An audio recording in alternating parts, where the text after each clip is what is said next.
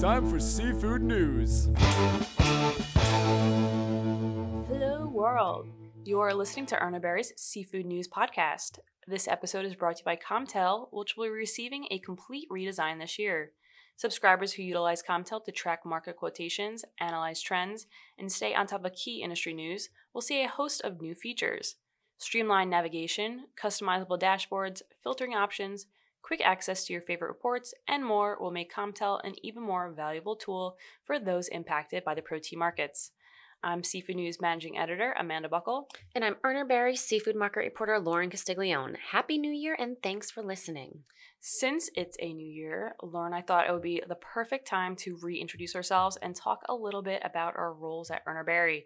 So Lauren, take it away. So I actually just hit my 2-year mark as a seafood market reporter at Erna Berry. Anniversary. My anniversary, thank you. And I cover about 25 to 30 different species, including groundfish, scallops, tilapia, pangasius, catfish, squid, octopus, mussels, snapper, crawfish, frog legs, just to name a few. Oh my God. That's not all of them, but that's just a few.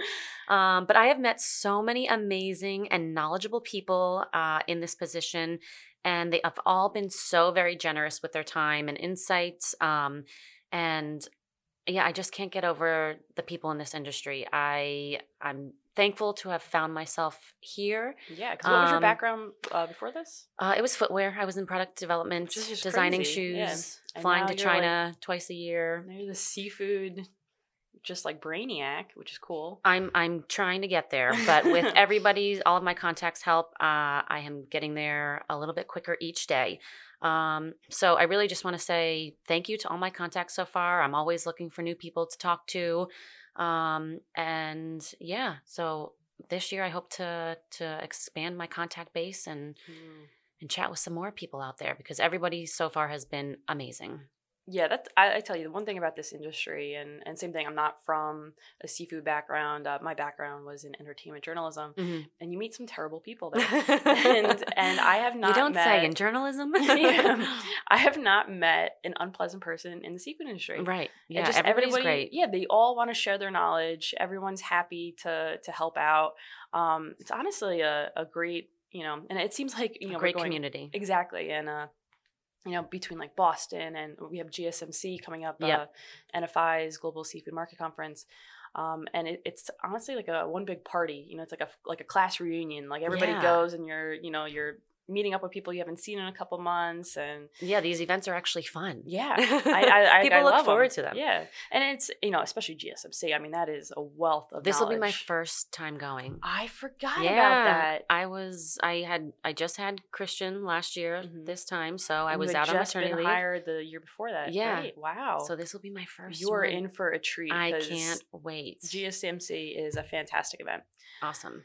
So in addition to my seafood responsibilities, I also head up some of our marketing initiatives, and one of the projects that we just buttoned up was our new trade show presence. So I'm so excited for everybody to see it at Boston. So everybody, you have to come find us, say hello, and check out our new booth because it's awesome. Yeah, I've been like peeking into the conference room here to kind of see it, and it looks light years ahead. It is of nice. What we had. Yeah, not that what we had was terrible, but this definitely.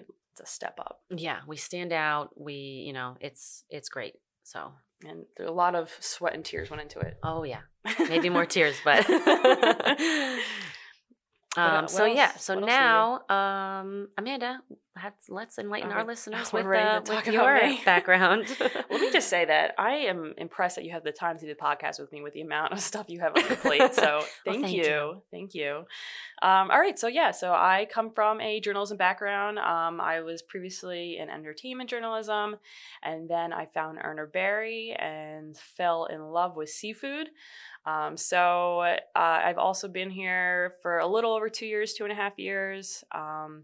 I am the managing editor at seafoodnews.com. I got to work with John Sackton, who recently retired from seafoodnews.com, and talk about somebody with a wealth of knowledge. It's that guy. Yes. He knows everything. So I've been able to work with him and our other correspondents to really, get a grasp on the industry and the important topics that, people need to know about. So, between our correspondence and these events that we talked about, it's, I think with the industry, like, you're going to be learning for the rest of your life. Yes. That's what everybody says. Yeah. Like you're going to be learning something every day. Yeah. So, which has been fun because it keeps you on your toes and stuff. But besides seafood news, I also run the podcast. You forgot to mention we co-host the weekly videos, which come out every wanted Thursday. you to have something to talk about too. Thanks. So the videos are awesome if you love to see us. Although I swear I have dead eyes on camera. I try to smile a little bit more, and then I feel like I'm overly smiling. But then I watch the video and I start twitching. Yeah, and then I'm like, I'm not smiling at all. So it's tough. Yeah.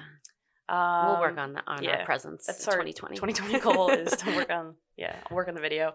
And then besides that, I'm also the managing editor of Urner Barry's Reporter, the news magazine for the food industry professional. So that's our quarterly magazine. It comes out quarterly. And so that's a lot of fun to be able to work with everybody in the office to get news articles in. And it's free to subscribe. Yeah. You can go on our website. urnerberry.com/reporter. It is a fantastic magazine, yes, if I do say so myself. And I think that's everything I do. I'm just an overall You provide joy a lot to of be around. comic relief. Thank you. But enough about us. I thought it was just a perfect time to reintroduce ourselves. But onto the news. Let's talk about some other stuff. All right. But so there is an outbreak of pneumonia in China that has been linked to a seafood market in Wuhan, the capital of central China's Hubei province. The first case of pneumonia was reported about December 12th, 2019. However, it wasn't until December 31st that the Wuhan Municipal Health Commission released a statement announcing the launch of a case to investigate pneumonia cases linked to South China's Seafood City. At the time, a total of 27 pneumonia cases were reported by medical institutions. Of those 27 patients, 7 were said to be in serious condition. Now, according to the treating hospitals, patients were admitted with a fever, while some also had difficulty breathing. The Health Commission confirmed that cases have been isolated for treatment and that South China's Seafood City is currently undergoing a hygiene investigation as well as environmental sanitation disposals. However, as of January 5th, the cases have grown from 27 to 59. In the most recent update from the Wuhan Municipal Health Commission, they've been able to confirm that respiratory pathogens such as influenza, avian influenza, adenovirus, SARS, and the Middle East respiratory syndrome have all been excluded. The cause of the outbreak is still unknown, but the city has adopted prevention and control measures. The World Health Organization was informed the pneumonia cases on December 31st, and South China Seafood City was closed on January 1st for environmental sanitation and disinfection. Authorities reported that some of the patients were operating dealers or vendors at the seafood market. So Wuhan actually has a population of 19 million, while the Hubei province has a population of 58 million. So the Health Commission is encouraging citizens to pay attention to maintaining indoor air circulation in order to avoid, closed and airless public places and crowded places. So citizens are also encouraged to wear masks when necessary and seek treatment if they develop a fever or respiratory infection symptoms. In other news, Kiyoshi Kimura, also known as the Tuna King. The Tuna King! That's a great... Okay, new soundbite. Tuna King. I like that. Started off the new year by spending some serious dough at Toyosu Fish Market's first auction of 2020. So according to reports, Kimura paid 1.8 million, or 193 million yen, to purchase a 608-pound bluefin tuna that was caught off the coast of northern Japan. And believe it or not, Kimura has actually paid more for bluefin tuna in the past. Last year, Kimura, who is the president of sushi restaurant chain Sushi Zanmai, paid a record-setting $3.1 million for a bluefin tuna that weighed approximately 612 pounds. This year's auction was the second highest price paid for a bluefin tuna since they started keeping records of sales in 1999. And moving along, the Alaska Department of Fish and Game say there will be no commercial or personal use fishery for yellow eye rockfish in southeast Alaska this year. So scientists are concerned that biomass of yellow eye rockfish has declined 60% since 1994 in the eastern Gulf of Alaska, despite conservative management over the last decade. There has also been evidence of little recruitment in the data that is gathered annually. So yellow eye rockfish is 95% of the commercial harvest of demersal shelf rockfish, or DSR, compared to the 6 other DSR species. These species are particularly vulnerable to overexploitation and are slow to recover once fished below sustainable levels, given their longevity, slow growth, late maturation, and high site fidelity. And a fun fact for you, yellow eye. Let's hear it. Yeah, no, you got a Sorry. fun fact.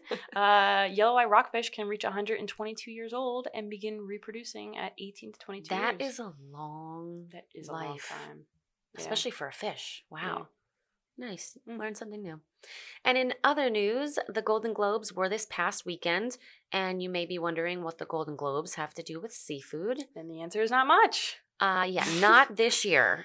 So previous Golden Globe dinner menus featured fish, like in 2014, when the guests indulged in sautéed smoked fillet of Atlantic sea trout, or in 2017 and 2019, when roasted Chilean sea bass was a menu option. But this year, the Hollywood Foreign Press Association asked Beverly Hilton executive chef Matthew Morgan to drop the fish and other meats to create award show's first ever plant-based menu. So Chef Morgan revealed that he initially had fish on the menu, but last minute the Hollywood Foreign Press Association decided to change the menu to send a quote-unquote good message. I wonder how last minute it was. If he Yeah. had everything perfected and then they were like, This hey, will be my most Chef beautiful Morgan. menu. Yeah. Yes. I don't know why he has a French accent, or if that was even a French accent. But Yes. anyway, I don't know how last minute, but he had. The menu had already been set, and there was fish on it. Yeah, so instead of seafood, Hollywood A-listers enjoyed chilled golden beet soup and king oyster mushrooms over the weekend. And the move was part of a larger sustainability push by the Hollywood Foreign Press Association. And fish wasn't the only thing to get cut this year. They also decided to do away with the plastic water bottles and instead brought in glass bottles, which is funny because it's like the year after the Fiji water girl. Right, yeah. She was a little much. And they also plan to reuse the red carpet at other events, which is Nice. interesting because I didn't know that they didn't reuse the red carpet. They just, chucked it know. after? I mean, it probably gets really dirty. yeah, I guess you're right. But does How it- many people stepping on it? They're probably all brand new shoes walking on it. So. Also true. But then again, where are you going to, I guess you could use it for other award shows, but I wouldn't want you like could a red craft carpet. with it. All Oh. those crafty moms out there. Oh, that'd be fun. Yeah. But I did hear that they were calling the what mushrooms did they use? The king oyster mushrooms. I did hear they were calling them quote unquote scallops. Yes. So And I looked at it. seafood got in there We can in kind one way or of. another. Yeah. They had posted a photo of the king oyster mushroom plate, and a quick look, it looked like scallops. Yeah. I had no idea that they could look like that. So we got in there anyway. But that about does it for us. Once again, this episode was brought to you by Comtel, which will be receiving a complete redesign this year. So keep your eyes open for that. And thanks for listening. Yes, and tune in next week because we're gonna be talking about NFI's 75th anniversary. Wow, The 75 big years. 75. It's huge. And they don't look a day over 70. That's nice. All right. Thanks for listening, everyone. Bye-bye. Bye. Dun, dun, dun. Seafood.